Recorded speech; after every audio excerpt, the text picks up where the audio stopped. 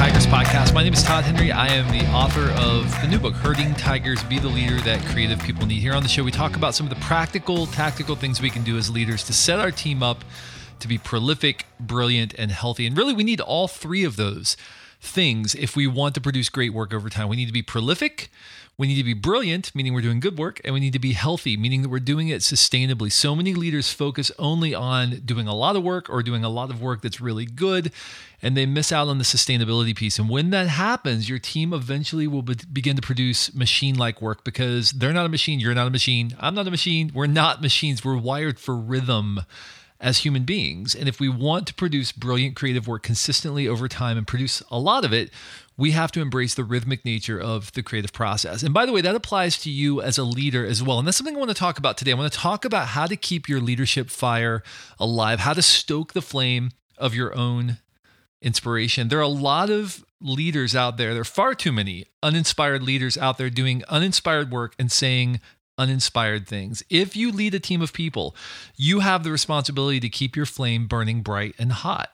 Yes, you can still do your job for a while without inspiration, but eventually your team will catch on to the fact that you're not really smoking what you're selling, and they'll start to wonder whether their sacrifices are really worth it. And make no mistake, your team is making sacrifices. They are spending their precious time, energy, and attention following your leadership. And if they begin to sense that your heart isn't really in it as a leader, then they'll begin to meter their own engagement. They'll begin to wonder, should I really follow this person? They don't really seem to be all that into what they're asking us to do. And this is a real problem for us as leaders. It's difficult to earn the respect of our team if our team doesn't see that we are ourselves inspired by the nature of the work that we're doing. So how do you keep yourself inspired as a leader? How do you stoke the flames of your own engagement? I wrote about this in Herding Tigers. There are a bunch of tips throughout the book, but actually the very last chapter is called Be a Leader Worth Following. And in that chapter, I write a lot more about how to keep your own leadership fire alive and engaged. But I want to talk today very specifically about what you can do on a personal level to keep your fire lit and to make sure that you are setting yourself up to be the kind of leader that your team needs. The first thing is I want you to think about communing with great minds. So how much time do you spend each week reading, absorbing inspiring stimuli, engaging in conversations that spark your imagination? As Stephen Sample, the former president of the University of Southern California, put it, we need to make it a practice to, quote, commune with great minds, end quote.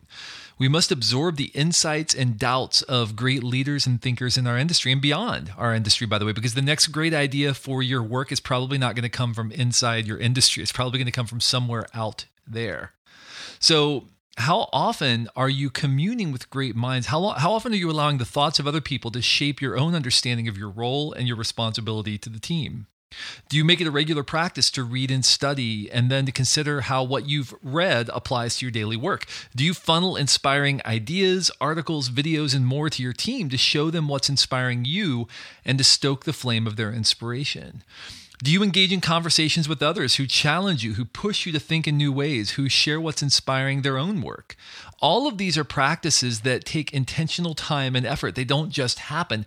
If you don't put study time on your calendar, it's not going to just magically arise in the midst of your day. It's not going to happen. It doesn't just materialize. You have to carve out buffers. You have to carve out space in your life for these things. So ensure that there's time on your calendar each week for filling your mind with the inspiring ideas of others. Commune with great minds. That's number one. Number two, connect with the deeper stream. So you probably heard a million times by now about the importance of why, right?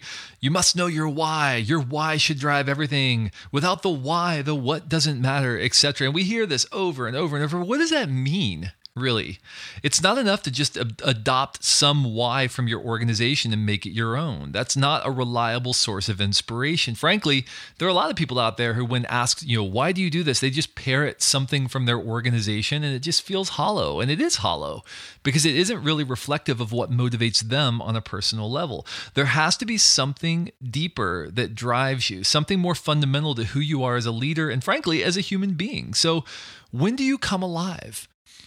I mean, think about that. When do you come alive in the midst of your work? Where do you draw battle lines in your life and work and say, over my dead body, will you cross this line, right? Like, what is so important to you that you take a stand every single time you refuse to budge? What matters to you so much that you're willing to suffer if necessary in order to see it accomplished?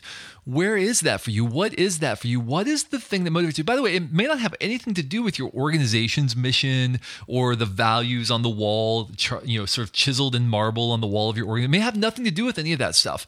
This could be a very deeply personal thing that you put on display, and people that know you, they recognize, wow, that person really cares about this thing. Whatever that is, this really matters to them. And they will see you as a person of integrity because they know that something matters to you more than just pleasing the client this week, more than just getting your numbers up, right? Really, really important. So this is the core of your productive passion, which is what I call it. And I called it in Die Empty, and then I expanded on it in Louder Than Words, two of my other books. It's much more than some lofty organizational why. Your team will resonate much deeper and in a more primal way when you put your productive passion on display in meetings. When they can see what you really care about, when they see that you truly have skin in the game, they will trust you enough to take risks.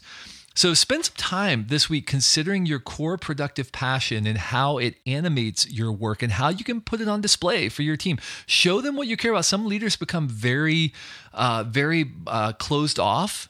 They become very relationally closed off, and they feel like they have to build a shell around themselves, project some sort of image of competence and clarity. And the reality is that we're all kind of figuring this out as we go. And so when your team sees there are things that you care about, and sometimes it's messy, sometimes productive passion is messy. Sometimes, you maybe pick fights that you shouldn't. Sometimes you draw lines that you shouldn't, but you're doing it because you care deeply about something. They will trust you more because they know where you stand. It's hard to trust someone if you don't understand what matters to them. All right, so what is that for you, and how can you connect with it, and how you put it on display for your team so that you earn their trust? And the third thing I'm going to encourage you to do is be a human being in the world. Okay, you are not a machine. You are a rhythmic being. We talked about this earlier, with all the highs, lows, joys, doubts, and hopes that come with it. If your team never sees these cycles and you're hiding who you are from them, it will be difficult for them to trust you. Worse, if you don't allow yourself to connect on a personal level with the people on your team, then it will be difficult for you to have the context necessary to stay inspired as a leader. You have to talk to your team. You have to be engaged with them. You have to be a human being. You have to be interpersonally connected in some way in order to be able to lead them, to be able to stay inspired, to understand what matters to them so that you can lead them effectively. When was the last time you had a genuine human experience with your team? When was the last time you had a conversation about the things that are inspiring you, giving you pause, or otherwise challenging your perspective? Are you trying to be something akin to what you think a leader should be, or are you genuinely bringing yourself to your team? If you try to posture as something you're not, it will begin to erode your own sense of inspiration. You will be like a child wearing their parents' clothes, right? This is playing at leadership. It's not real leadership. By connecting personally with your team and allowing them to see your thinking, your morphing thoughts, your morphing ideas, and your emotions, quite frankly, you're providing them with a leader worth following. And you're also preventing yourself from becoming the form of a leader with no substance.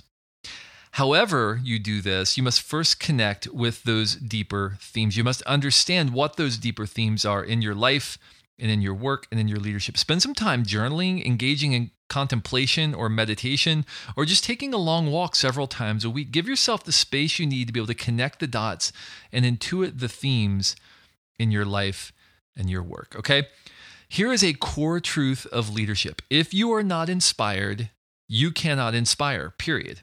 Take time each week to inspire yourself and to connect with the deeper stream of your motivation.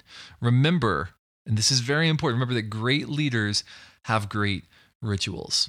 If you want to be a great leader, you need to build great rituals into your life to help you stay aligned, help you stay engaged, help you stay inspired, so that you can, in turn, inspire others. All right, so commune with great minds, connect with the deeper stream, and be a human being in the world. These are 3 ways that we can stay inspired so that we can in turn inspire our team. Hey, would love to hear your thoughts, your feedback, your comments about this. Interact at accidentalcreative.com is my email address. You can reach me at accidentalcreative.com or toddhenry.com. We'll see you on the next episode. Until then, be a leader who makes echoes.